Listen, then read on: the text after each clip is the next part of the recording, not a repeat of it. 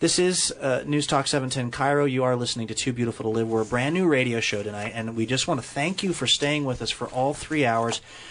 This is a work in progress. We're still figuring a few things out, and so we do appreciate your patience. And I just found out that there are all these instant messages that have been flooding in my inbox the whole night, but I didn't know how to check it. So I just want to run through a couple of them. Let's see. This person says, it's nice to have a change of pace from the Sports with Mike Brown. You should alternate with him. The biggest turnoff with me regarding your show is the title. You have a good speaking voice, but more thought should have gone into it with what the show would be called. The title dumbs down the show you are attempting to provide. Mrs. Freeman from Auburn. Oh. It's very, you make possibly a good point, Mrs. Freeman. If it makes you feel better, you can just call it TBTL. Yeah. And forget that it stands for Too Beautiful to Live. Here comes an instant message. The Seahawks advance to the playoffs and suddenly sports talk disappears. Get off the radio, you gay man. Wow. That's angry. How did you know? Instant message. Luke, welcome aboard. But let me say how ecstatic I am to hear Jen back on the radio. Missed you, girl. Luke, she'll save your sorry behind. Barb on Capitol Hill. Barb. That's some love for you. That's precious. Another instant message just coming into the inbox. Geez, this sounds more unprofessional than most college shows. You got to give this person, this next instant message, you got to give them credit for succinctness. Boring. Oh. All caps, one word, no punctuation. I think we've not been boring. I think we've had some rough spots, but boring is not fair. Yeah. Here's another fan. What's that I hear? Several thousand radio dials turning to the off position. Oh. I bet you $100 that person is listening to hear if I was going to read that instant message, though. And you did, so that's good. Yeah, exactly. And let's see. Let me find one that doesn't have the F word in it. Here, this is a good one. Please, ... No more. We give up. All right, well, we're about to give up here, too. This has been the first ever edition of Too Beautiful to Live.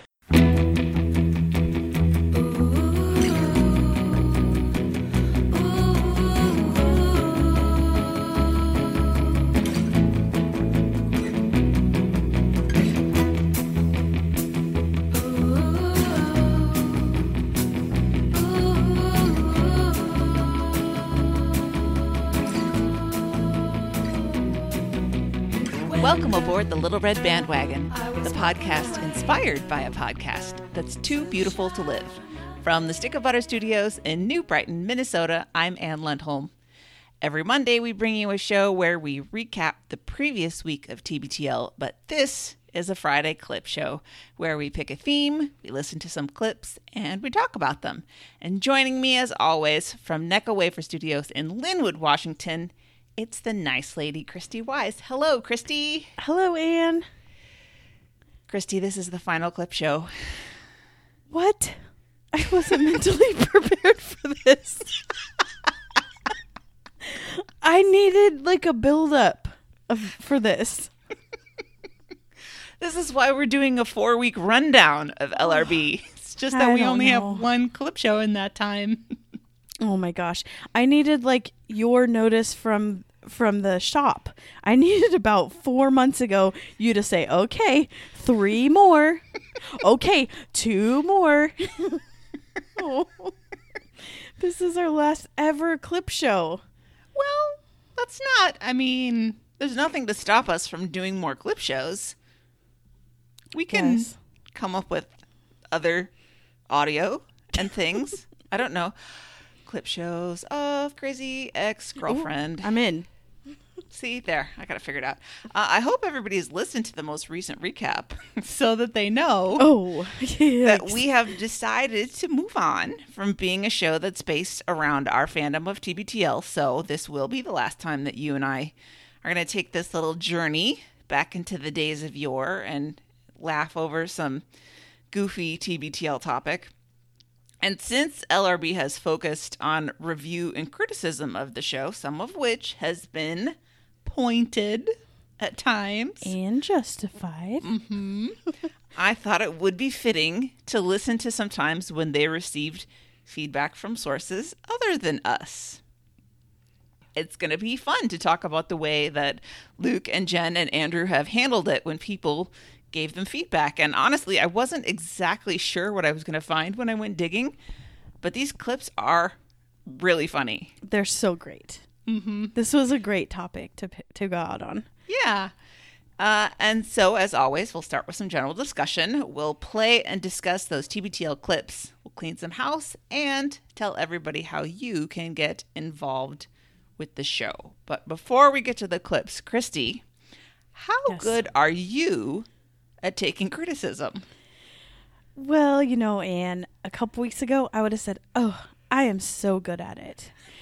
However, I have this new job position, and I'm having a raging case of, what is it called? Imposter syndrome. And I've been doing this job since May, but I don't officially have it yet, quote unquote, because we're waiting for budget and like HR crap. So I've been doing it, but still doing my old job and doing this new one. And I had this big project, and I'm supposed to take feedback from people and put it into tickets for the developers to fix and test and do all that stuff. So I did that, and I was really excited. And I would test things over and over again to make sure I got it right, and the steps and screenshots, and went way over what was expected of me. And then this other person on my team just started closing the tickets. Duplicate. You should not be assigning these kind of tickets. This should be later on. And no one told me that there was like different grades of tickets. It's all, you do this. There was like very little direction given to me. And it probably doesn't mean anything, but I took that as, you are terrible at your job and you're dumb. So I did not take it very well, obviously. And I'm like, I should probably start looking for new jobs because I'm terrible at this. But that's so unfair when you're judged by a measure you didn't understand existed. Yes. If they neglect to tell you an element and you do that element wrong, see, I feel like that's injustice. My sense of injustice really comes out strong. I'm like, but I didn't know. I think I've talked about this before, but when I started at the University of Minnesota and I was getting into working with the utility metering, and there was this whole sort of half-finished initiative to get all the utility meters on campus kind of like hooked up to the internet so that we could read them from my desk instead of like having a bunch of guys go out with clipboards and pencils to read them. And when I got there, they basically gave me a set of keys to the mechanical rooms and the tunnels and said, go get them. And I was like, what? Like, the records were so terrible that I had to go out and find all 400 plus meters and sort of catalog what state they were in.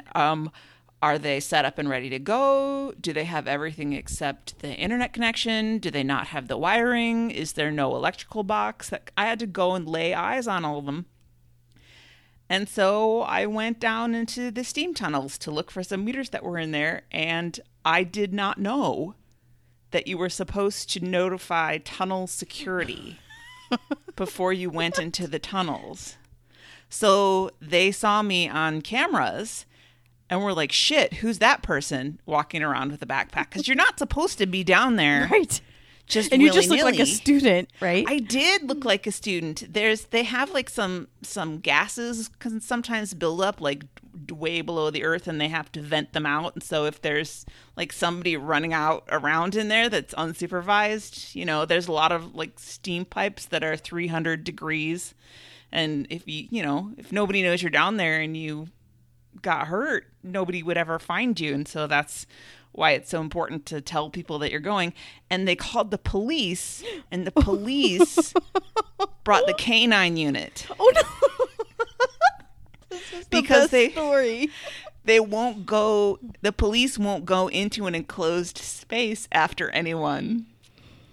And in the end, the general foreman of the steam crew was on a conference call with tunnel security and the police, and tunnel security like emailed over a still from one of the cameras, and he said, I know that girl, stop. Stop. Otherwise, I would have had the police dog set on me. Oh and then after that, the fallout was everybody had to have these big meetings about communication and how you had to go through the proper channels. And I was like, that's fine. But nobody told me that you had to do this. It wasn't that I was ignoring it, not following protocols, anything. It's that I seriously did not know a thing about it. Yeah, Whoops. See, that's the same with mine. It was the first time we've ever done anything like this. So I don't know the rules that haven't been created. Same as you, right? You just get so mad about it. Yes. I'm like, if I do something stupid, that's one thing, but come on now. And like, granted, she didn't say, she wasn't rude, this shouldn't be done. She is very technical and just closed it as this is a duplicate. So to me, it was like, why did you do that? That's already there. You should have looked better. And same with you, right? Like, well, why did you guys set me up for this? You know? So I guess we both are terrible at being criticized. I guess we are. I would say that I'm initially bad at accepting criticism. I get really defensive. I think a lot of us do. But one of my better qualities is that if you give me a few minutes to think about it, then I will say, okay, where's the truth in this? Is this something that I should address? Let's talk about it. And I can come back and have like a productive, reasonable discussion about it afterwards. It's just in those initial few minutes.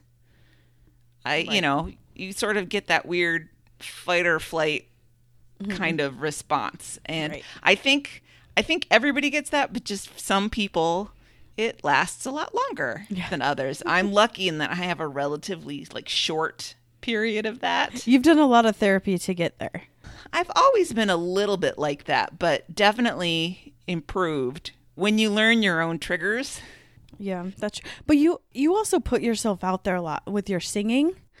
I would never be able to do that. I mean, first of all, I have a terrible voice, so no one wants to hear it. And secondly, I wouldn't want someone to judge me for that. So maybe you got a thicker skin because of that. I get really mad, though. I remember one particular piece that we were doing for a concert, and I somehow had learned it incorrectly. And not to make excuses for myself, it was just this one note in this one spot, and it was right as you turned the page. So my brain just assigned it a little bit differently, and I was actually still within the chord. It was just a different note on the chord. And I went through the whole like 15-week rehearsal process, and then at the final rehearsal, someone was like, "Who's singing that wrong note?" "Anne, you're singing the wrong note." And I got so mad because I was like, I lead this freaking section. I sing every note but this one perfectly. Can't you give me this one GD note that I get to sing wrong? Or maybe they're singing it wrong and they need to change to be to you. Yeah, maybe my way's better. Right. Maybe Mendelssohn or whoever didn't know what he was doing. Yes. And I'm just I vote for that.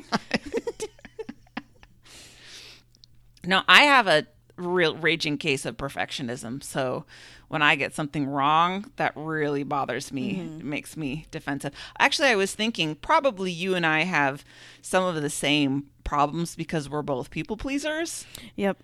Like oldest serious child, people pleasers. Yep, serious people pleasers. And I think that when you spend so much time and you try so hard, that when people indicate that you haven't measured up in some way, it's really crushing. Like if I just went around and half-assed everything all the time, I wouldn't care. But as we know, I am a full asser in more ways than one.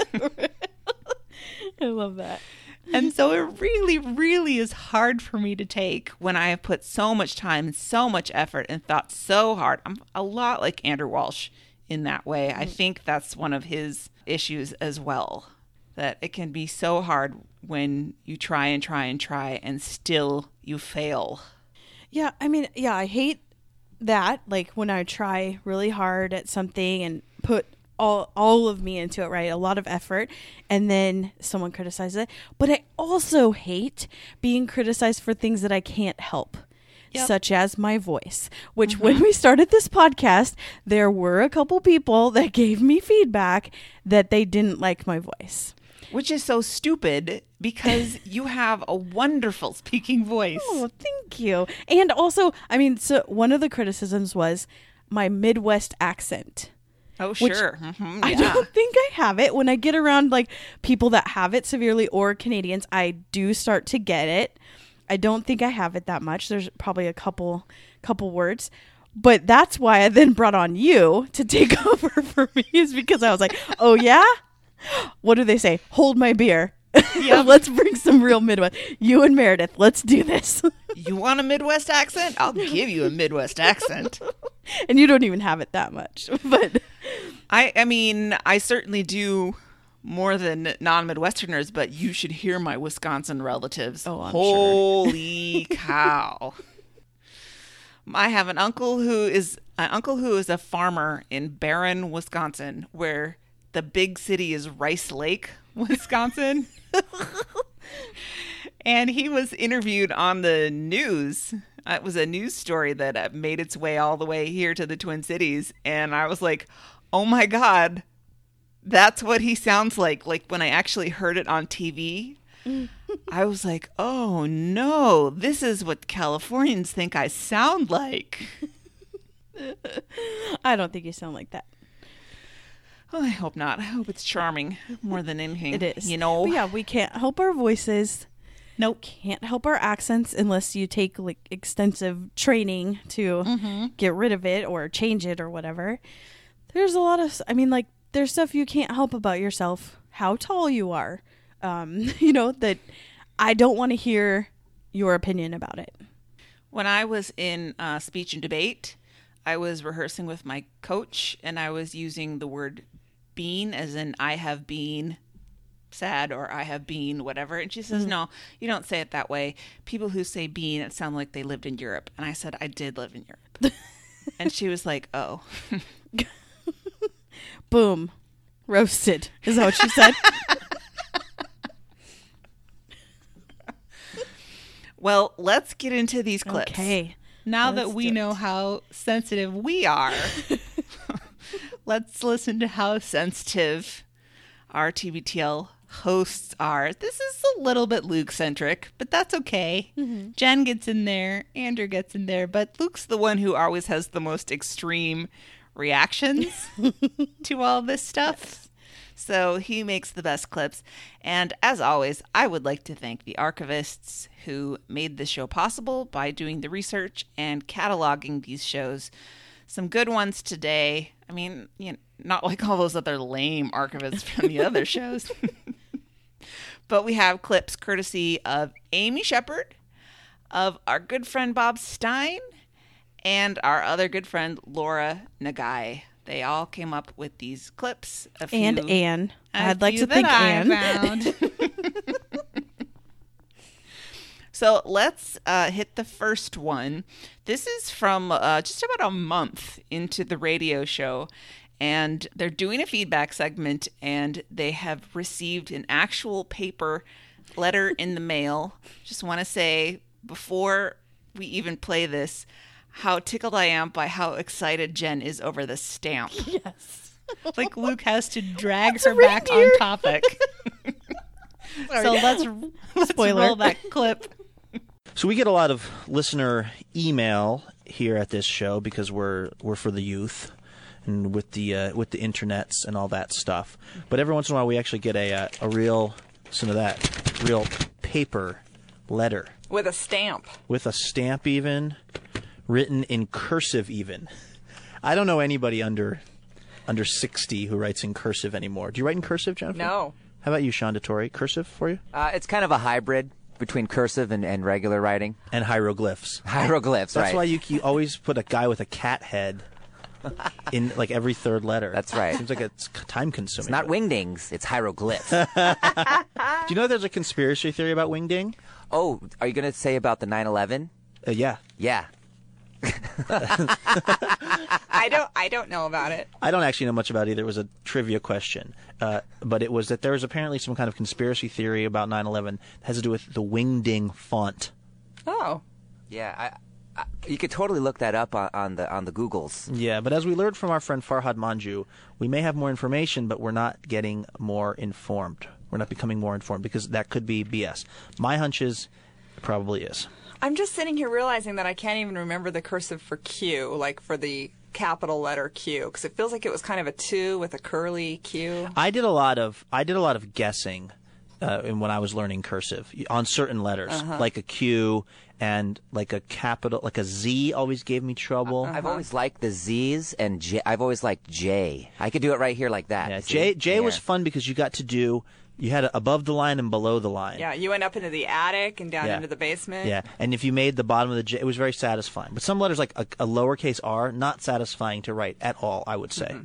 Because it's a little amorphous. Well, anyway, listener Sherry writes in cursive, to Cairo Radio, 710. I'm not in the age group you're trying to cater to. Okay, this is... Jen, I'm going to bring this letter to you. Okay, because I've actually read it. I can't really read cursive. No, don't move. Don't move. You're still in hypoglycemic shock. That's I'm going to bring it to you. Okay. This is so... Hold on.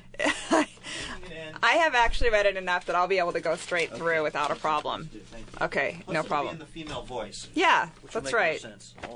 That's right. Oh, and she even used a reindeer stamp. I love it. Okay. All right. Don't get distracted with the stamps as you often... I do get distracted. I'm not in the age group you're trying to cater to, but I just had to say something about the name of your new program, Too Beautiful to Live. My first thought that it would be a soap opera and the beautiful star would end up killing herself.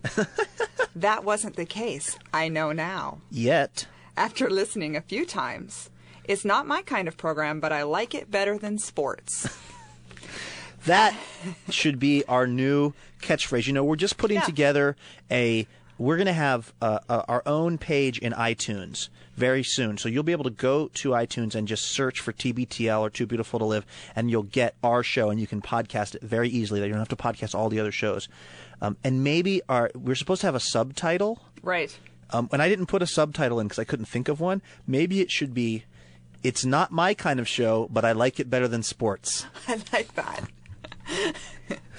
That's like listener feedback or endorsement. Absolutely.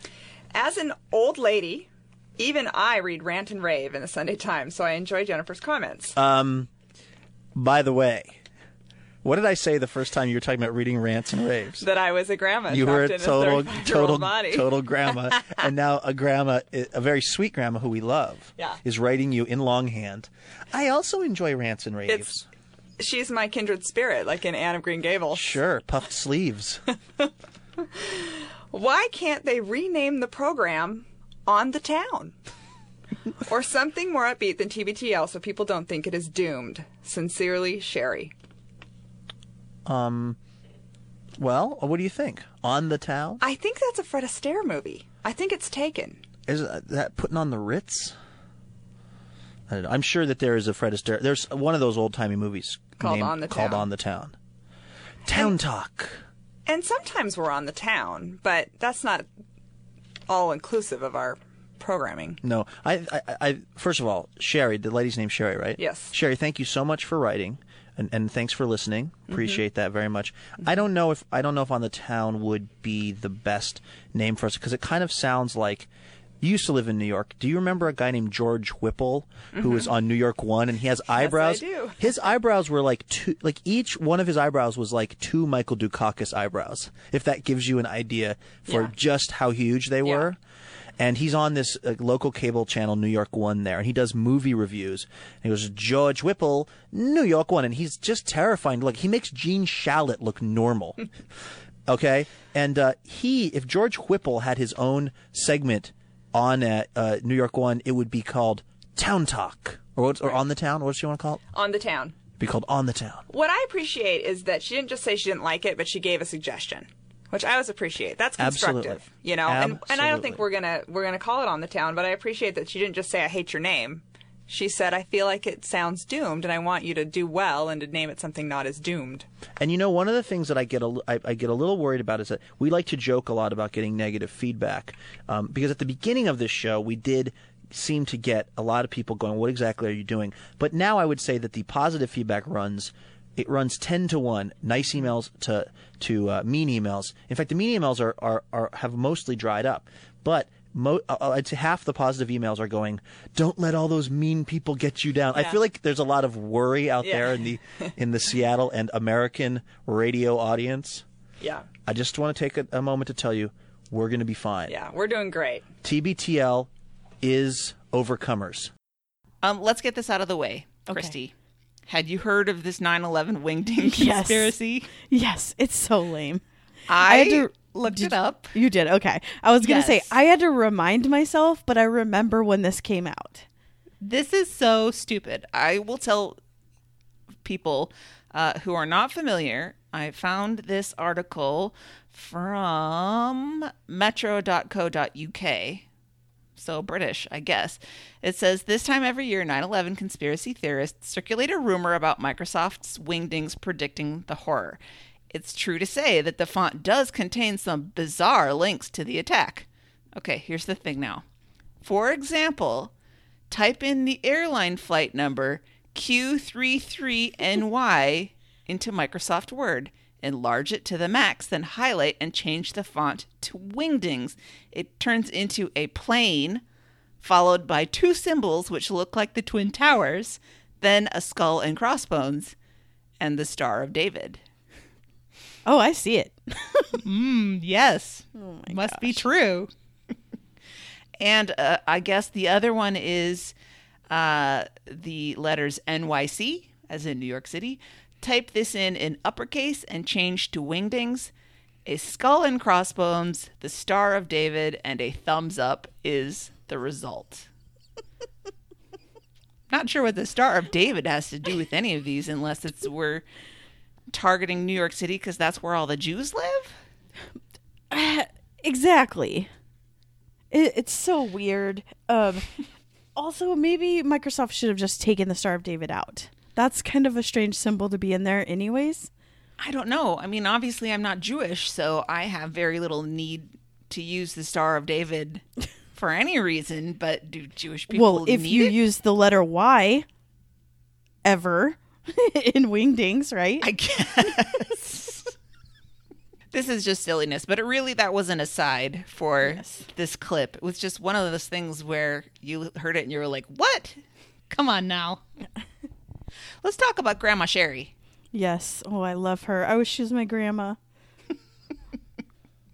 I really, I like that Luke pointed out that what he appreciates about Grandma Sherry is that, it's Jen, appreciates constructive criticism. That she didn't just write in and say, I hate the name of the show. Yeah.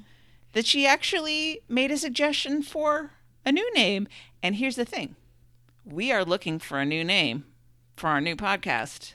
I think we should put On the Town. It's in there now. Ring. That's what I thought. Grandma Sherry is a genius. Mm-hmm. I don't care if it's a Fred Astaire movie or whatever it was. OTT? That's what we could go by? Mm-hmm. Yeah, it's in there. It's in the hopper now. Oh, good. Do we put it in the Slack channel before this episode comes out so that the rest of the LRB crew is like, what are you two smoking? I like this idea. They won't know the genius of Grandma Sherry. Until this comes out. I also wrote down the quote, it's not my kind of show, but I like it better than sports. Same. It's wonderful. Yeah, it's so great. I would like to talk about cursive. All right. Do you know how to write cursive? I do. Because we were taught that, right? Although I'm a little bit like Sean. Some things seem to be a little bit too much trouble, usually like capital letters. I don't remember the last time I wrote a capital Q. You just write a regular printed Q, and then you write the rest of it in cursive. So you regularly write in cursive? Yeah. I do a lot of scribbling at work. I still like a paper and pencil. I think it helps me think So I do a lot of math scribbling, and then I do a lot of notating and stuff. Mm-hmm. That's just scratch writing and silliness. And I wouldn't say, it's not like, the people of previous generations all have kind of the same handwriting. Yeah. Like in our grandparents' age, it all pretty much looks the same. Mine doesn't really look boilerplate, but it's identifiable as cursive. Mm-hmm. And if I tried, I could do it pretty well. Yeah, if I tried, I could do it. But my just printing is a hybrid of both. But there's letters that are bullshit in cursive that I don't do. Such as? Let's see. R, S's, B's, F, and Q's. What's wrong with B's? B's because it has that. You have to do like the loop, and then the bubble, and then the off. It's just too much where you can just go a B. Mm-hmm. I'm just saying like for fast printing. Bits. Yeah, right. I have terrible handwriting anyway, so it's that. I mean, maybe if I took my time and did that it would look better. But my favorite letter to draw is an L, capital L. And so much so that in my actual official signature, I just write CLYs. Aww. Yeah. Just because I wanted to write the L. It looks fancy. Well, I agree. And I'm lucky enough that I have a last name that starts with L. So I write it a lot. Oh, man. Do you do a cursive A? What is the cursive A now? I just write, it just looks like a large lowercase a. Yeah. So that's what you do? Mm-hmm. Nice. So what's your favorite letters to write? Probably I like the L. Mm-hmm. This is so fancy looking. What on earth are we talking about, Christy? Is this how we want to spend our final clip show? Well, I do. I do like Z's, but see, here's the thing, is that I have a little extra option because since I was a math major, I had to write in Greek symbols all the time. Fancy. So that kind of takes some of the excitement of capital cursive letters. That makes sense. Because normally you write in Greek capital letters, but some equations you get so far down the line in your variables that you do start using lowercase Greek letters. Those are the hard ones. I'm going to have to look those up. I didn't get to math that had Greek letters. I got to X and Y, and that's about it. Well, that's the beautiful thing about math is that X and Y are just their convenience. You could make them be anything. It doesn't have to be X and Y. It is so beautiful. That's what I think of when I think of math. Beautiful. Anyway, so back to cursive. Luke can't read it, which is kind of funny. Although, do you think that the millennials in general can? Yes, the youths. I don't think so. What I know about it, just from what I know about elementary school, is that it's not required like it used to be, but it's something that the teachers can decide to do. So if you luck out and get a teacher that teaches it, then you do it. They mostly are just learning how to type on computers because cursive is dead. I'm just saying, like, that's the thought. I mean, there's a certain practicality to that, right? It's true. We don't do a whole lot of writing anymore. Why would we? But I think teaching writing is good just for dexterity purposes, right? Yep. It can't all... You don't learn the same sorts of physical dexterity only with the computer game. Right. With the joystick and the A and B buttons or whatever the kids are using now. I think learning how to write really develops those hand muscles. Well, and how are people gonna like have actual signatures? True. It'll just be e-signing everything. We'll just be using our thumbprints. Yep, I guess so. That's true. Touch screen. Well, it's a brave new world. Yes. Sad. All right, shall we go on? Yes. All right. This is from almost a year into the show, right? Oh no, I guess, yeah, kind of. November 7th of 2008. Luke reads a lot of listener corrections. But speaking of River Phoenix, or excuse me, Joaquin Phoenix, we'll just start off with a quick email I got from a listener who's the subject line, or the automatic, the thing where the person's name comes in. It says his name is Tyler, but he signs it Jebediah. So I'm not sure if it's either Tyler or Jebediah. But whatever your name is, mystery listener, he did not appreciate us giving Joaquin Phoenix so much crap last night for his artism. For me to be able to connote that, like, my artism is bigger than that. Dear Mr. Burbank, writes this guy Jebediah, I feel embiggened to defend Joaquin Phoenix. Connote and artism are perfectly cromulent words. Sincerely, Jebediah.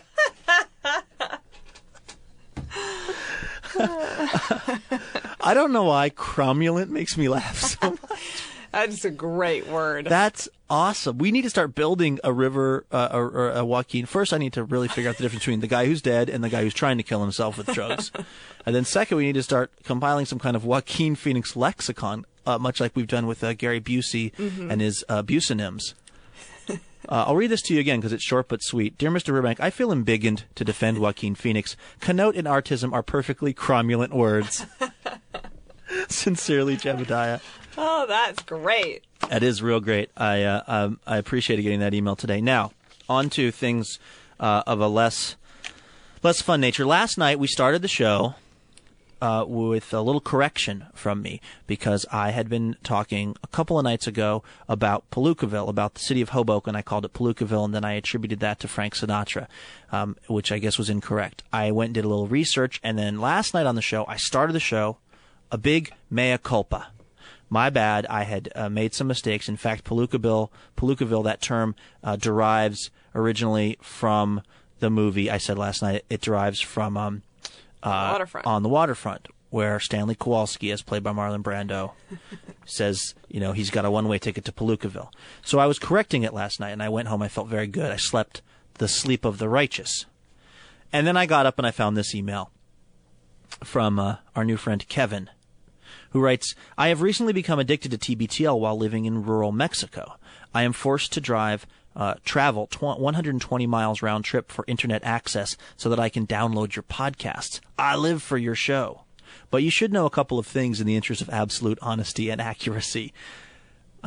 Stanley Kowalski appears in Tennessee Williams' A Streetcar Named Desire, not Bud Schulberg's On the Waterfront, as you said. While Marlon Brando performed both roles brilliantly, he was Terry Malloy in On the Waterfront and Stanley Kowalski in A Streetcar Named Desire. So my correction actually had a major error in it. My bad. And it should be mentioned, he had another point. The other night I had referred to the demise of newspapers, and I said, there's that famous picture of Franklin Delano Roosevelt holding up a copy of a newspaper. It's not. And his second point from our new friend Kevin is that the museum photo you referred to was actually Harry Truman holding up the headline of the Chicago Tribune, November 2nd, 1948. I've attached a photo for your benefit. I checked the photo. He's very right.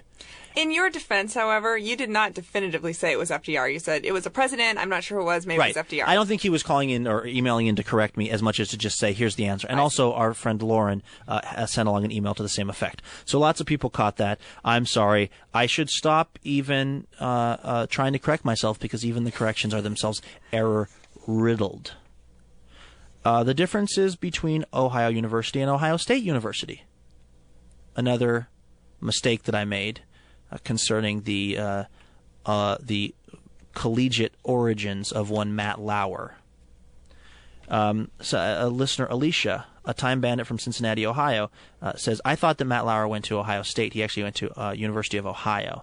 And then we got talking on the subject of Miami University of Ohio. Alicia writes, I have just listened to yesterday's episode when you talked about the correction of when Matt Lauer where he graduated, and you got all confused about if OU was different from OSU. Ohio University is located in Athens, Ohio, and the Ohio State University is located in Columbus. I don't go to either university. I actually go to Xavier University, which can't really be confused with any of the other universities in Ohio. But I do know that by just confusing the two causes great pain in alumni from both universities. Also, side note to Jen's comment about Miami University, it's actually located in Oxford, Ohio, about 2 hours north of Cincinnati. I personally always wonder why the university was called Miami University, but I guess Oxford University was already taken, and they really couldn't compete with that title. Hope this helps a time bandit from Cincinnati, Ohio, Alicia. So, as far as I can tell, that has corrected all of the errors in the last two shows. What I'm going to try to do going forward is really mind my P's and Q's, and my goal, and really my promise to you, the tens of listeners, is that I will never make another mistake. Ever. In the going forward history of this show, which I guess wouldn't really be history, but in the future of this show. In our future dealings, I will never, ever make another error. That is a cromulent statement.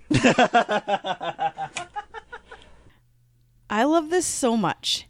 I love that this was a segment. They were so lighthearted and funny about it. And it would never happen today. No. Can you imagine? No, of course not. And I was just thinking about how sharpshooting itself used to be like a whole segment. That used to be like, oh, okay, this is what we missed yesterday. Thank you to listener blah, blah, blah for sending this in. So much so that one of the TBTL-a-thons was a sharpshooting book. Oh, The I little have notebook. that. Yes. I remember that. That would never happen today. And I mean, that is a small way to get listener engagement. Mm-hmm. That didn't cost anything. And it gets people excited to hear their name. Like, oh, I'm the one that told him that. And I remember listening and being like, oh, not only you messed this up, or I have a story about that. And I would send in, people would send in emails like, oh, I have a story about this. And most of the time, Jen would respond to you. Mm-hmm. And say, oh, that's great. That's a great story. Can you tell me more? And she would always remember it the first time when you would see her next. Tell me more about that story, or how is that going? It was amazing. We love you, Jen. Wait, we say that later. Yeah. So they kind of, they start this clip with this letter from somebody who uses the words embiggen and cromulent. And they're both just laughing the whole time at it like it's a big joke. I don't think either one of them realizes those are real words. Oh, I thought that they were laughing because it was just a funny thing to that person to be defending Joaquin Phoenix. Maybe. By using these words that sounded not real. So maybe both. I got the impression that they were like laughing because they had criticized Joaquin Phoenix for using made up words. Right. Like artism and so forth. And then this person was using made up words to correct them. But I did go and look, and embiggen and cromulent have both been in use since 1996. And embiggen is in the dictionary. I mean, it's stupid, right? It's not a real word, but it's in Merriam-Webster now. So it is. Cromulent is a little less clear. I found some articles written about it, but I don't find it actually in the dictionary. So I'm surprised Luke didn't know that one. He's not as big a Simpsons fan as Andrew is, but it is a Simpsons reference. Oh, is it? What is it? Yeah. Cromulent? I don't know. Ask Bobby. Yeah. Oh, wait, don't ask care. Bobby. But I just love this spiral of nested corrections that Luke has to make, from Palookaville to On the Waterfront and Marlon Brando and University. He has a thing about a streetcar named Desire because he has gotten facts wrong on that over the years. Well, and it's funny because Carrie is a huge Brando fan. So maybe he won't ever make a mistake again over that. I think it's just one of those things that implanted itself in his brain incorrectly. I think we all have those, but he keeps bringing it up. That's really, I don't know if that's one of the endearing things or one of the irritating things about Luke is that both. He's perfectly willing to act as though he's right, even if he only has the vaguest idea about something. Right. He'll hear With it. conviction, he'll say it louder and louder. Exactly. And he does talk about it so authoritatively, like, yes, I know this for sure.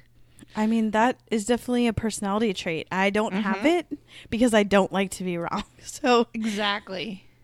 Yeah, I just love the idea of it. Friday. I mean, I wish that they could do something like this now. Is like every Friday they just read it, and they don't even have to say it. Just like, well, we said this, we meant that, and just read all of them down like this in a row would be hilarious. These are the actresses' names that Andrew could not think of this week. Yes, and it doesn't even, I mean, they don't have to be like, you guys are terrible and you never do this. It just, these things are the things that you said wrong. Okay, that would be a hilarious thing. Yeah, hey guys, I thought you might find this helpful to know this. That, in fact, it was not FDR holding up the newspaper in the famous picture. He got the that president says Dewey beats wrong. Truman. He got the president wrong, the year wrong, the paper wrong.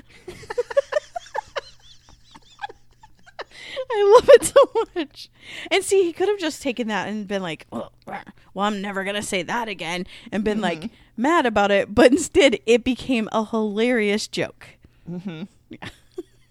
Because he was like in on the joke and was making fun of himself, and that made it funny. Yep. And then he promised that from this day forth, I will never make an error again. Ever again. And 11 years later... He's right. Exactly. He's never made any more factual errors. In the last 2,850 shows, or however many it's been since then. No more errors. Yeah. Perfect. In every way. All right. Let's go on to the next clip. This was something that I was very happy to see pop up in the archives because it's something that I've remembered for a long time. It's from January 26th of 2009, and Luke traded emails with a listener he characterized as Snippy, and ended up coming up with a new catchphrase, I guess, for the show. I've got another hot one. I got a kind of not angry, but slightly snippy email from someone who didn't like a segment that we'd done. And I emailed the person back, and I thought I was really, really polite to them. And I just said, like, I think here's what's going on, and this is what we meant, and da-da-da. And then then they sent me back what I felt like was a way more snippy email. It was like, well, I'm sorry that you just think that this is the way it is, da-da-da. And then they put at the end, no reply necessary. So then I replied, and I was like, well, this is what I think, da-da-da-da-da. No reply necessary. Oh my gosh. I say when there's no reply necessary. Oh no. So I did that this morning, and Vanessa thought that that was the most hilarious / petty thing in the history of the world. So all day today, we've just been going, NRN. We'll just say something like, oh, this is an amazing frittata. No reply necessary. That is awesome. Is that, by the way, very childish of me? That's the best awesome of the night. Well, it is a pretty thin list. Let's not lie. Yeah, I think it's totally childish, but I love that now you're using it with Vanessa. That's great. But we don't exactly know how to use it because we don't really have very many fights. So it can be used as like a positive. It can just be, it's just something to put at the end of anything. You're just mentioning something and you're not expecting to have a conversation about it. NRN. It's a gorgeous day out. NRN. But you also think that I should not have gotten drawn into it with that person? No, because, well, what I think is that everybody has really strong feelings about stuff, and that's great. Yeah. Because Vanessa was amazed at how I reacted, so why it clearly bothered me so much that I felt like I needed to respond to tell them that there was no response necessary. Mm-hmm. And it was because we still get occasionally, it's very, very less frequent than it used to be. We still get emails from people somewhat often that say, you suck. It's a terrible radio show. You're not good at it. And I don't think that's true. And I've also gotten that email so many times that I'm pretty immune to it. But there's this other kind of misunderstanding of the show that really bothers me that this person was engaging in, I feel. And so for whatever reason, it just struck a nerve with me. And I also felt like I don't go to other people's jobs and tell them that they're not doing a good job. But because we're a radio show and we're kind of in the public eye or the public ear, people who hate it feel like it's totally appropriate to just like take time out of their day to tell us how much they hate us. And I just think I don't go out of my way to tell if somebody else is doing a terrible job as a barista or something. I just don't go there anymore. So every once in a while, I just think, hey, that was rude. And then, you know what? This person wasn't actually by any means the rudest person I've ever interacted with. They were mostly civil, but it was very snotty. They were very pedantic. Mm-hmm. Like for what happened was actually their follow-up was sent from an iPhone, and the signature was sent from iPhone. Apologies for any errors. Like that was their auto thing that would happen. And I just thought, I don't want to be friends with that kind of person. And P.S. NRN. All right, we're going to take a quick break here on TBTL. No reply necessary. And then come back with more Awesome Not Awesome. I really appreciate how Luke was like, I say when there's no reply necessary, not you. Well, I feel like this around that time frame, I remember that this was a thing that you would say in business.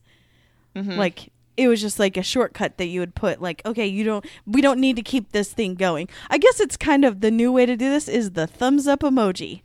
Got right. It, Chief. No need to keep going, right? Well, and they made it a part of emails on the show. Mm-hmm. Like if you just wanted to write into them and let them know something, but you weren't expecting to have a long conversation with Jen, in the subject line, you just put whatever your subject was and then NRN, and they would know that they didn't have to write you back. Right. So he got offended by it and was upset, but then also used it. So I like it. I like that he just was using it in everyday speak with Vanessa. Mm-hmm. NRN. Sorry. But I do think he's sort of wrong. I get what he's saying about how like working in entertainment or those public facing sort of journalism jobs that people feel really free to criticize you. Mm-hmm. And he says he would never tell a barista that they were doing a bad job. And I was like, dude, people tell baristas that all the time. Yeah. Yes, for sure. Stand at a Starbucks for an hour. Ask his brother now. I mean, this was years ago, so he can't do that. Not only that, but you tip them when things are good, right? Mm-hmm. Also, I mean, I've heard this. This is like an old thing that stand-ups say when people are heckling them. There's like I'm not going to say it because it's very vulgar, but there's something they say. But the problem is that your job, your chosen profession, is to stand up and get validation from people. Mm-hmm. So it's good, the good and the bad, right? Yep. So he gets paid to be on the radio for 3 hours a day. And so you're going to have, I guess, some op-ons of people that, especially on KIRO, they had a uphill battle with that already. Yeah. You're going to have that. And you can't compare it to, being a data scientist or a barista or anything. You just can't. Right. And he can't use himself as an example to say, well, I would never be rude to a barista. Yeah, but you would probably never write in a crazy rant to a radio show either, because you're sort of a foundationally reasonable person. Right. Except for if that barista did not have Splenda, and then we're going to have a conversation. Don't mess with the man's Splenda. Right. Didn't the person say, well, we can't just have every kind of sugar in the world? I believe that's correct. That's my favorite response, because it's so true. Teachers, nurses, take a load of crap. Yes. I would bet anybody who works in the insurance industry Oh my gosh. takes crap. Politicians, real journalists, actors and sports figures. God, I could keep going probably, but sometimes the criticism isn't quite as public for other people, but I promise you, Luke, you're not the only one that has to take a load of shit. Yes. And as we have been talking about a little bit, no matter what people said to him, the things they said to Jen were worse. Oh, way worse. And in fact, Anne kept one out on purpose. She purposely left one out because it was so bad and so sad that we didn't want to bring our last show down.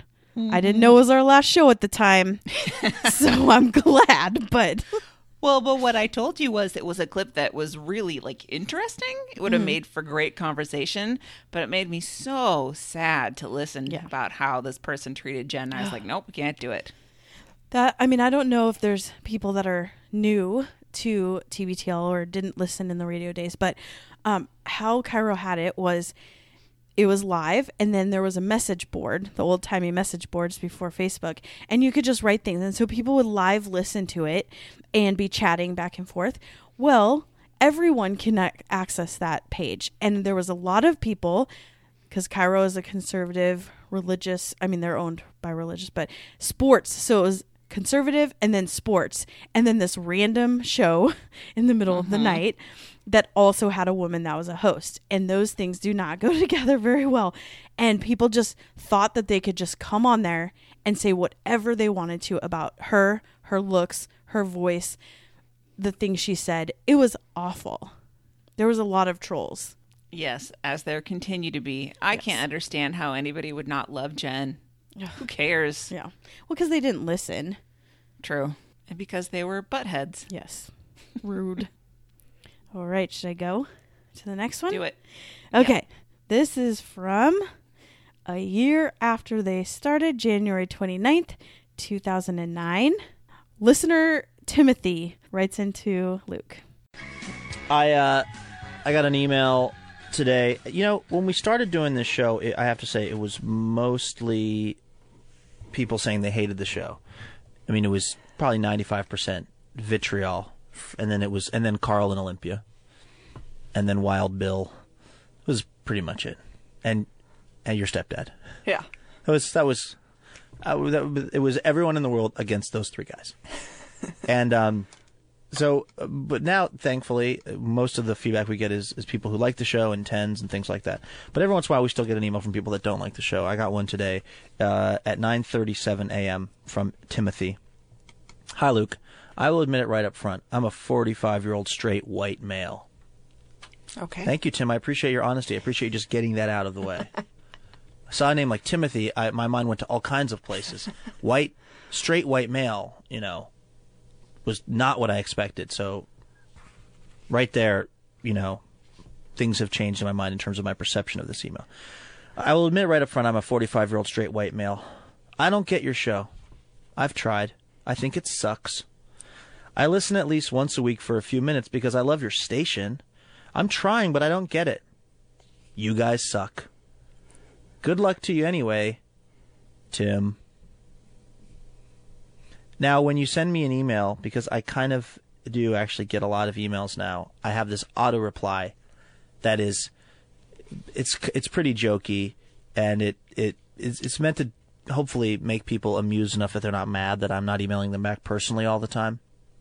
So Tim, who just got done saying that the show sucks, gets a form rejection letter from me, essentially.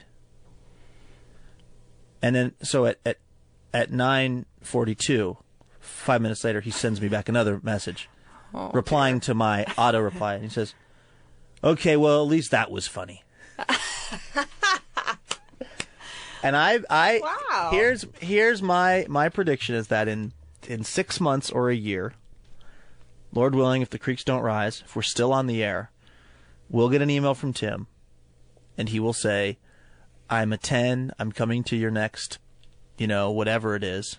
Took a while, I didn't get it at the beginning. I'm coming to the TBTL talent show. I'm very excited. I'm that guy who emailed you to say you suck, but then I liked your auto reply. Because that's how this show works. It grows on you like athlete's foot. Little by little, and next thing you know, you got a full-blown case of TBTL. So anyway, thanks, Tim, for emailing, even though you don't like the show. You soon will. Don't worry. I loved this so much. I love that Luke read it, because at first, they had a lot of criticism because people were looking for their conservative station, and all of a sudden this happened, right? Right. A quick changeover. That happens all the time, right? You don't listen, and then all of a sudden your show's gone and there's this new thing. And usually they try to kind of put in a show that's similar, right? At least the same mindset, and this was not similar. So they're going to have some funny criticism, but the and I loved so much that he compared it to having athlete's foot. That is probably the best comparison. It just grows on you, Yes, little by little. grows Pretty on soon you you. have a full-blown case of TBTL. Oh my! I'm glad he didn't go with something like genital warts or something. I don't know. Yeah. It is kind of the truth, though, because you listen to you come from Wait, Don't Tell Me or wherever most of us came from, and you listen and you're like, this is weird. But then they start talking about something and you want to find out, like, what happened. And so you listen the next day and it's kind of boring. But then they start talking about something else that's going on in their lives, and you want to find out how that turned out. And you listen the next day, and before you know it, athlete's foot. Full-blown case of TBTL. This Timothy is kind of an odd character, Yes. right? Yes.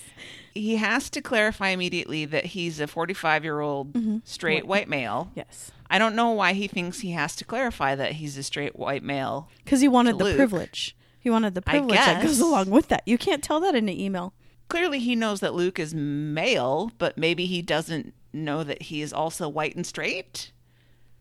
Oh, maybe. So I don't know why he has to give his description, but it's sort of an odd mix where he's like, I don't get your show. I think it sucks, but good luck anyway. Yeah. I try and listen for a couple of minutes every night. At least he gives it the old college try. I I mean, guess. I remember that was also criticism. Everyone thought, well, a lot of people thought Luke was gay and that him and Jen were married. Okay. They often had to clarify that they weren't married. I never thought that, but No. she talked about her husband enough. He talked about his girlfriend and then his other girlfriend and his ex-wife Right. and then his current wife. So it's not that confusing. Right. I don't know. I often wonder if that's part of what's at the root of like why he used to get in fights so much was because he's not like a broy bro and people would assume that he was gay, see because that. he was smart and he And worked in public sensitive radio and- yeah. And so that was kind of something that he felt like he wanted to do to counteract that, back when people were still like, well, I'm not gay. I'm not gay. Yeah, I could see that. So Timothy also wants us to know that he's not gay. Yeah. Yeah, totally. Totally not gay. Do you think he became a listener? Do you think Luke's prediction was correct? I think Timothy became gay. Oh. He Little finally switch had up. to be honest. Right. Yeah. Live his life as his true self. Yes. That email helped him to see the truth. Mm-hmm. And he's also a listener. Okay. Yeah. Mm-hmm. Comes to all the events, Right? especially the Mariners game because, Yes. he's still Yes. into Has to be. sports. Yes. Let's go on to another funny segment. For anybody who is a more recent listener of TBTL and does not know why they call the newsletter Hey Dummies, this clip is going to explain why. Nobody could hate the show more than this listener, Sandra, who emailed us. What's the deal? I believe you're an audiophile. I don't know why she sounds like Hank Hill. Yeah, I don't know either. Boomhauer, what's the deal? I believe you're an audiophile, right? How long have you been in radio? Did you listen to the dang thing before you posted it? You work for a station that has arguably some of the most desirable resources in the market. Did you ask Simber or IDK or an intern for a dang equalizer? Those are references. This person, she's trying to show us that she really knows what's up because she's referencing specific people that work at the radio station. It comes off as being somewhat abrasive, but to be fair to her, she had to take time off of her job selling kerosene, or propane, rather. Yeah, I'm one of the leading propane salespeople in all of... What part of Texas are they from? I don't recall. Now. San Antonio. Probably not. That was a guess. I want to say Harlan. Is that a place? Harlan, Texas? I feel like that would ring a bigger Texas? bell. Was looking forward to hearing the genius of Lewis Black, and all I could do was go to iTunes to see if Dana Gould had posted a new... It also sounds a little bit like Huell Hauser, who's somebody that our listeners who are either from Southern California or who listen to the Adam Carolla podcast, which is, by the way, a good podcast. I'd recommend you check that out sometime. He does a public television show in Southern California where he goes out and investigates things in Southern California, you know, an old apple pressing factory, or, you know, different kind of oddities of Southern California. But he talks a little bit like a person doing a bad impression of Hank Hill. Is he on the podcast? Is he on Carolla's podcast as well, or was he just on the radio show? I don't know if he's... I bet they've interviewed him before, but Adam's obsessed with him. Was looking forward to hearing the genius of Lewis Black, and all I could do was go to iTunes and see if Dana Gould had posted a new episode yet. Sorry, dude. Ladybird. I added Ladybird in because that's Hank Hill's dog. I like starting a show with hate mail. Yeah, sure. So I sent Sandra what I thought was a reasonable response. Hey, dummy. The theater people recorded it. We figured playing it was better than not playing it. Have fun listening to other podcasts. We can't wait to not have you as part of the 2.5 million downloads the show gets each month. Best, Luke. So I think we can all agree I handled that with grace. Oh, absolutely, because a lesser man would have just ignored it. Yeah, but I'm not a lesser man. No, not at all. You're not afraid just to get in the mud and wrestle with the angry listeners. Yeah, says the person who the other day was getting into a beef with a listener over something. But I wasn't getting into a beef. See, I was de-escalating. I can't remember her name anymore. I was de-escalating that. What are you talking about? Oh no, I'm sorry. I was de-entwarding that. Oh God, that's so different. Hey, dummy. That makes it a lot. No, I had a night. I feel like you don't start every email with "Hey, dummy" when you're trying to de-escalate it. Well, you didn't write. How's your podcast? So I was thinking of it, but I feel like that's gotten so predictable from me. And also all the talk of audio equipment. She may have her own podcast. I'm sure she does. I'm sure it's great. This is my favorite. This is so funny. This is my favorite. I love it so much. Have fun listening to other podcasts that don't get 2.5 million downloads a month. Oh my God. That made me laugh the most. And just that he called a listener dummy. so funny. The dummy is just a funny word. And especially for adults to be calling each other that. Mm-hmm. It's just so funny. So I looked up some information because there was a lot of years where they really did think they were getting 2.5 million downloads per episode, right? Mm-hmm. And then they found out that was grossly overstated. But so I did a little bit of research. And in 2019, when now podcasts are way more popular than they were, but there are a lot more. So then I don't know the math on that. To be in the top 1% of all the podcasts in the world, you get 36,000 downloads a podcast, an episode. And he thought they got 2.5 million. And that's like serial. That's going to be like your big ones, right? Mm-hmm. Oh, that's funny and sad. I mean, it's not his fault. No, he was told that. Yeah. I wonder how many sponsors they went to with that information. Is that why Chateau Saint Michel stopped advertising with them? Maybe. They found out their real numbers. Yeah, well, I also think in 2012, people probably didn't know what the actual numbers were. Maybe they stopped, Chateau Saint Michelle stopped because we broke the place up every single year that we were there. I honestly think it really started to ramp down once they joined in with APM. Yes. I think that's what it is. That it was kind of an odd personal deal that didn't really jive well with the when they got into the corporate structure. I'm sure there wasn't any bad blood or anything. It was just sort of a different animal for them now. Yeah, I'm sure that they have to go through different hoops to get sponsorships, and they probably didn't want to commit to a huge sponsorship package or whatever. Although I really did enjoy every time they would say Chateau Saint Michelle is the official wine sponsor of TBTL. Yes. And some of those contests were so fun. Mm-hmm. Like, I don't drink wine, and I don't think I even participated in any of them, but I really liked it. Yeah. It was really fun listening to other people's ideas and entries on that. And the picnic, I mean, that place is amazing. It's so beautiful. Yeah. I'll have to go there sometime. Yes. You also don't like wine, so we'll not Jeremy. Jeremy today suggested that some outlet mall is so wonderful that he wants to take us there shopping for Crocs. Yes. The next time we come.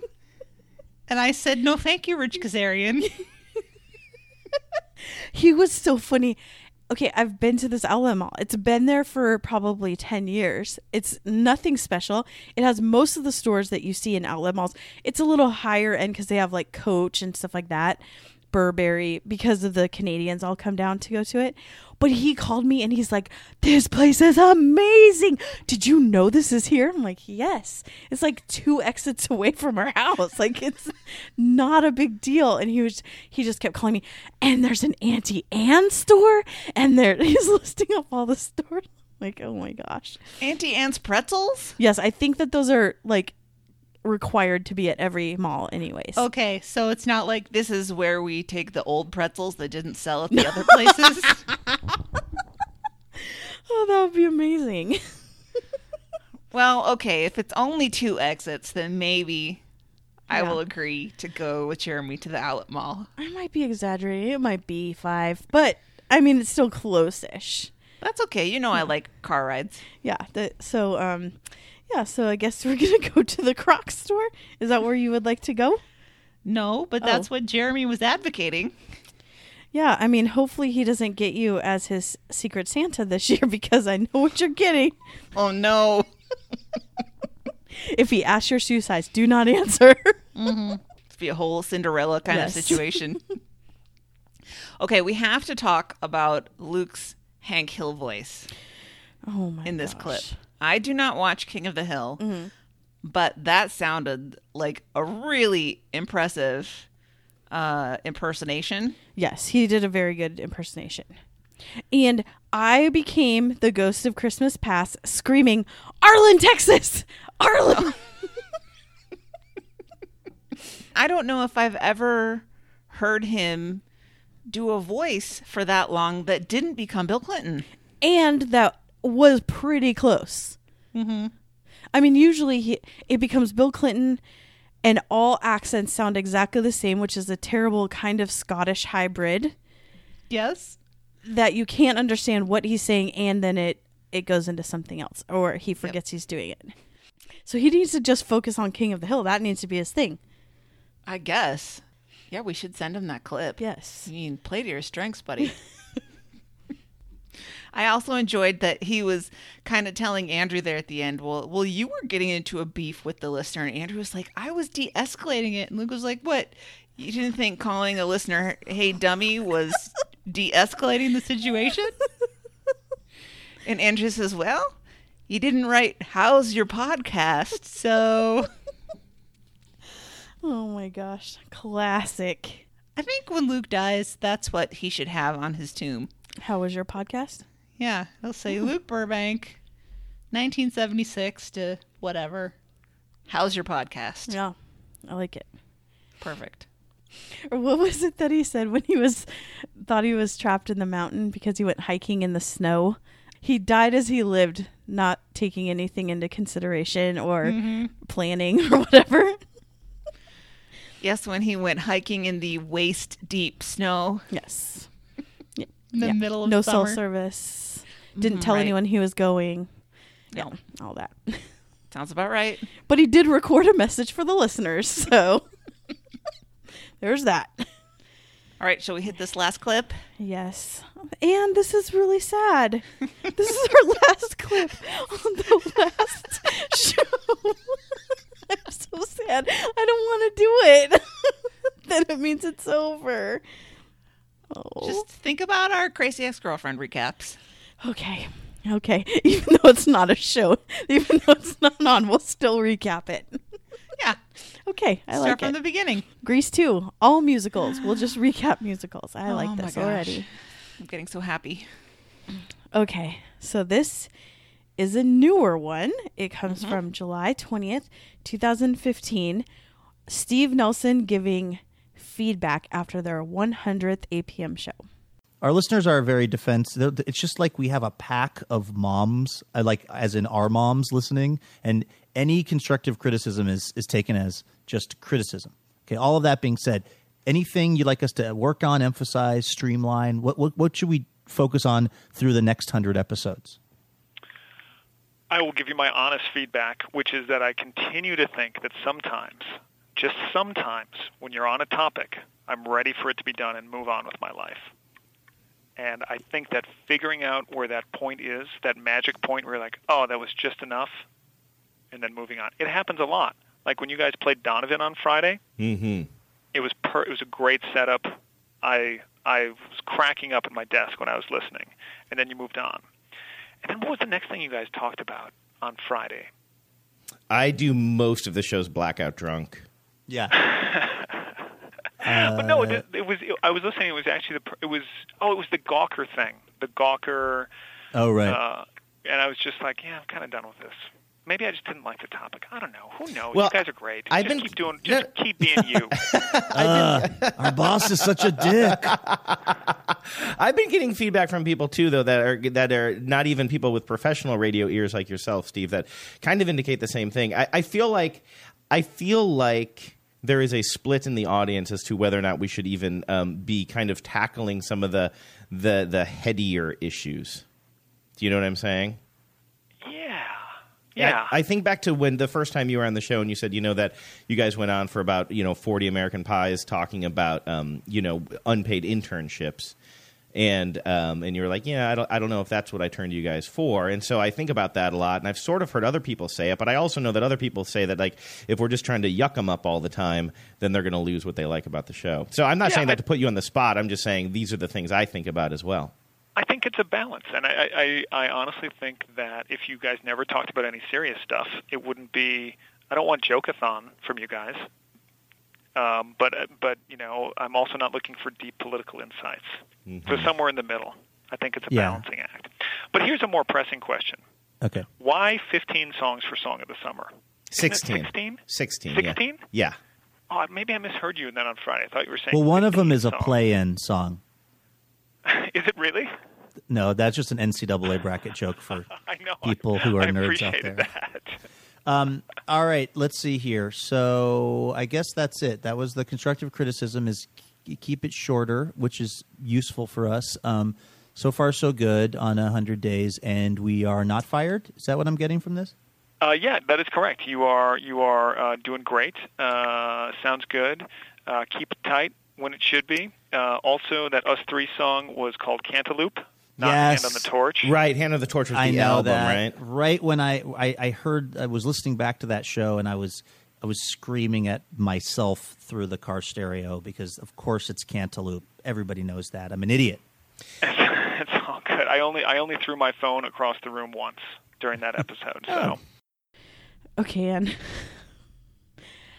I really wish that he would have been stronger with his feedback. He gave some really good feedback, and then he backed down on it. That is the Midwestern way. That's true. He's like, ooh. But do you think that he really felt that way, or was it a bit or he feels that way and he didn't want to be like, oh, this is awkward. I don't want to say it on their show. I'm their boss. This could be seen as unprofessional. Nope. I think he really felt that way. I think he was fine with saying it to them on the show. But I think he's just a very mild personality. He's very quiet and not exactly laid back, but it's just classic Midwestern. Sometimes you should do or there was something really interesting and you talked about it and then you just moved on. Fine. But then you talked for an hour about something that, I mean, he didn't say it, but no one cares about. And I think, he also does understand that he has to approach the wild animals gently and slowly. Yes. With his hand outstretched. Yes. Yes. He did figure out their personalities very quickly. Yeah. So when he says sometimes, just sometimes, when you're on a topic, I'm ready for it to be done and move on with my life. That's so good and so true. Because that's how I feel with TBTL, that every topic goes on for 10 minutes too long. Yes. It's like Saturday Night Live skits. Yes. You're like, oh, this was funny for 2 minutes, but it's actually 7 minutes long. Mm-hmm. Yeah. And they always have a point, more and more lately, where it seems like they could easily wrap up this discussion and move on. Mm-hmm. And one of them will be like, well, but this one more thought. Oh, I know you were getting ready to move on, but I'm just going to say this. And then we're off to the races again. I'm like, you were so close. Well, and I also think that that's part of Andrew has a point he wants to make, and then Luke interrupts him, and then it goes way off, and then Andrew's like, I still wanted to make my point. Like, it was well thought out, and usually it is a great point, but now this topic has gone on for 25 minutes. Andrew only spoke for 30 seconds. Yeah, that's a really good point, Christy, is that Luke takes up all the air in the room for a lot of the time. Yes. And Andrew just wants to say the thing that he's thought of. That's always a good point. It is. I mean, I'm usually like lockstep in with Andrew's, like the way he thinks. So it it frustrates me sometimes too. Maybe they need a timer. They get something else with a bell on it. And more bells. That's what they need. That's all they needed. More bells. Although, no, they've tried that before, because Luke will say, like, put 4 minutes on the timer. Mm-hmm. Yeah. And then stop the 18 timer minutes later. But then Steve also tells them that they should aim for a balance on silly versus serious, which I thought that was pretty good. I think for most of us, we do come to TBTL for like companionship and entertainment, but they are real people and they do experience the world. They're not in the little bubble, although sometimes it does kind of feel that way. But it's good to know. I think that having the serious discussions is what really brings people closer together. Yes. Not all the jokes. So I like it when they talk about real things, because again, it reminds me that they're smart. Because when they have real conversations, it's not usually Luke just pulling stuff out of his butt for 20 minutes. I'm like, oh yeah, these guys are smart and thoughtful and sensitive and they actually live in the world. Mm-hmm. And they thought about it, and it troubles them. And more of that. I mean, Luke has learned his lesson about voting. Yes. That's a victory for all of us. Yes. If nothing else comes from TBTL. He might, I cannot believe, I don't think it will actually happen, but I cannot believe that he is even contemplating going to battleground states to help people register to vote. I know. This is like who is this? It's kind of awesome, isn't it? Yes, I love it. Here's the other thing that we have to talk about as far as this clip goes. Right at the end, when Steve Nelson says that he did not even throw his phone. Yeah. Uh-huh. So, do you think he was listening to us? Were we even around? We were. Okay. So, I wonder, I mean, I think Luke has said before, like, people are probably throwing their phones. Yes. I mean, that's where we got it, right? They used it on TBTL, and then we adopted it because it's funny and perfect. But and then they said that they don't. What did they say? They don't acknowledge that it's a thing. Yep. Yeah. I was like, okay, dude, you started the thing. You started, and your boss says the thing. Your boss says it. This is not on us. You can't blame us for this one. Blame yourself. But it really was a perfect button on it. I miss Steve Nelson. Me too. I thought he was great. I didn't have anything against their next boss at all. I mean, not that we heard from him. I think Nate was that. I mean, it must be really weird if TBTL is a show that you inherit. Oh, for sure. And Steve Nelson still is a donator. Uh-huh. We hear from him every year. And if they, like, when they run into him at conferences, they always mention it, and he, like, comments on something on the show. So if you are not somebody who, like, knew about TBTL and was into this weird thing, and you just were expecting to be, you know, in charge of normal podcasts, it would be so hard to figure out what to do. Weird. Yeah. Like, their new boss is like, okay, so I manage In the Dark, Terrible Things for Asking, and TBTL. How do I wrangle these? And TBTL, they won't check their APM email. Nope, they don't even know the passwords. They won't fill out their time cards. Won't do the training until they're about to be shut off. Mm-hmm. I bet Steve Nelson gets his bobbleheads mailed to him. Yeah, but it'll come and Andrew's head will be broken off. Oh, yes. I've seen a few of those posts on the Stance page. I've seen that too. That's okay. That seems somehow fitting, frankly. Yes. Yeah. Well, Steve, we miss you. You also had your own theme song, which was kind of awesome. Well, Christy, them's the clips. See, we made it. Oh, it's good. I'm going to cry. Maybe we could just do a pretend clip show. We'll just call fire up the microphones. Yeah. I mean, that's what friends do, you know. Yeah, that's true. Just talk to each other without the pretense of imaginary radio show.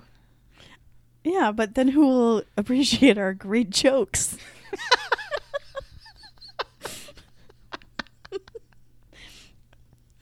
All right. With that, let's do a little bit of housekeeping. Check out our merch in the merch store. It's still there. It's still going to be there for a while. You know, a lot of it is TBTL themed, and so I would assume that people might still want to get those middle-aged momish 10 mugs or something like that. Doesn't hurt us to keep it running, right? Nope. So check that out, please. Also, our Amazon link is active for now. Who knows what'll happen with that? littleredbandwagon.com/Amazon. We'll get it figured out. It's new. It's changed. It's fun. Scary. It's growth. You know what my therapist calls my growth edge? I think Luke's therapist calls it his growth edge, too. I think that's a therapy term. We're just experiencing that here at the Little Red Bandwagon. Yeah. I call it, I don't like it. Change is scary. I don't want to do it. Mommy, Daddy, what did I do something? Is this my fault? I'll be good, I promise. This is Bobby's fault, frankly. Yeah. This divorce is Bobby's fault. You know what you did. All right. Get involved. You can, for now, you can go to littleredbandwagon.com. We'll keep throwyourphone.com open. Oh, heavens, yes. Like, please. We've been getting we'll probably go over this in our next recap or our final recap, but we've been getting the nicest emails and feedback from people. Keep them coming. It's so great. We'll probably read some on the air on our final show. They're so great. They're making us cry and they're making us laugh, and we love all of you. So just keep those coming. If it's harder to remember our email address or you don't want to, just go to throwyourphone.com and fill it out. We're getting them both ways. You can go to our Facebook page for now, again, which is Little Red Bandwagon, and our show Twitter, LRB Podcast. Email us at littleredbandwagon@gmail.com and send us those voice memos now, especially because we want to hear if you have something to say to us or that you want to say a goodbye to our show or anything. Send it to us and we will play it. we're really stuck on a name for the new show at this point. Yes. We're not getting a lot of traction. So send us ideas, too. Please. I suggested that we just keep Operation Hot Dog, which is what we've been calling it. And Hillary was like, over my dead body. Yes. No. I'm sure that's taken. That has to be like some terrible porn or something. Oh, Christy. Sorry, Grandma.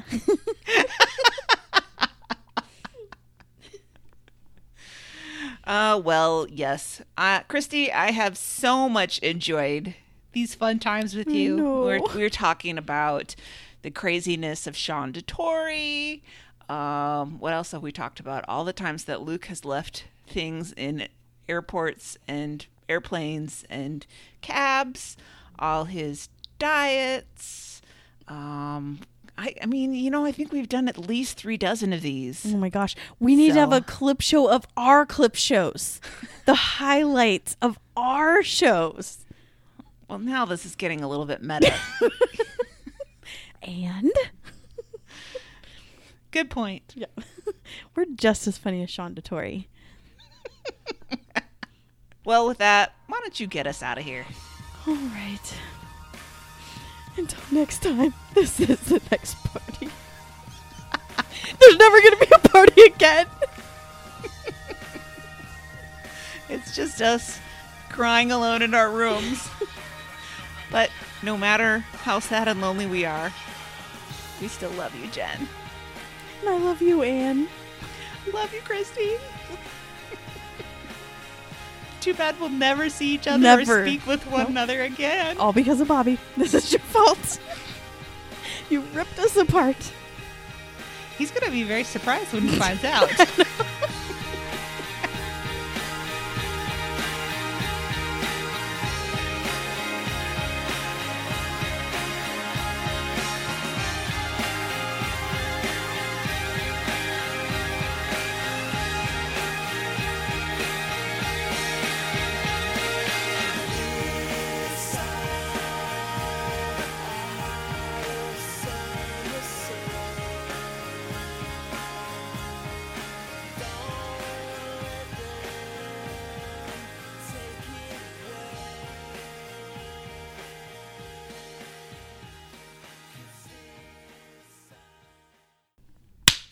Nailed it.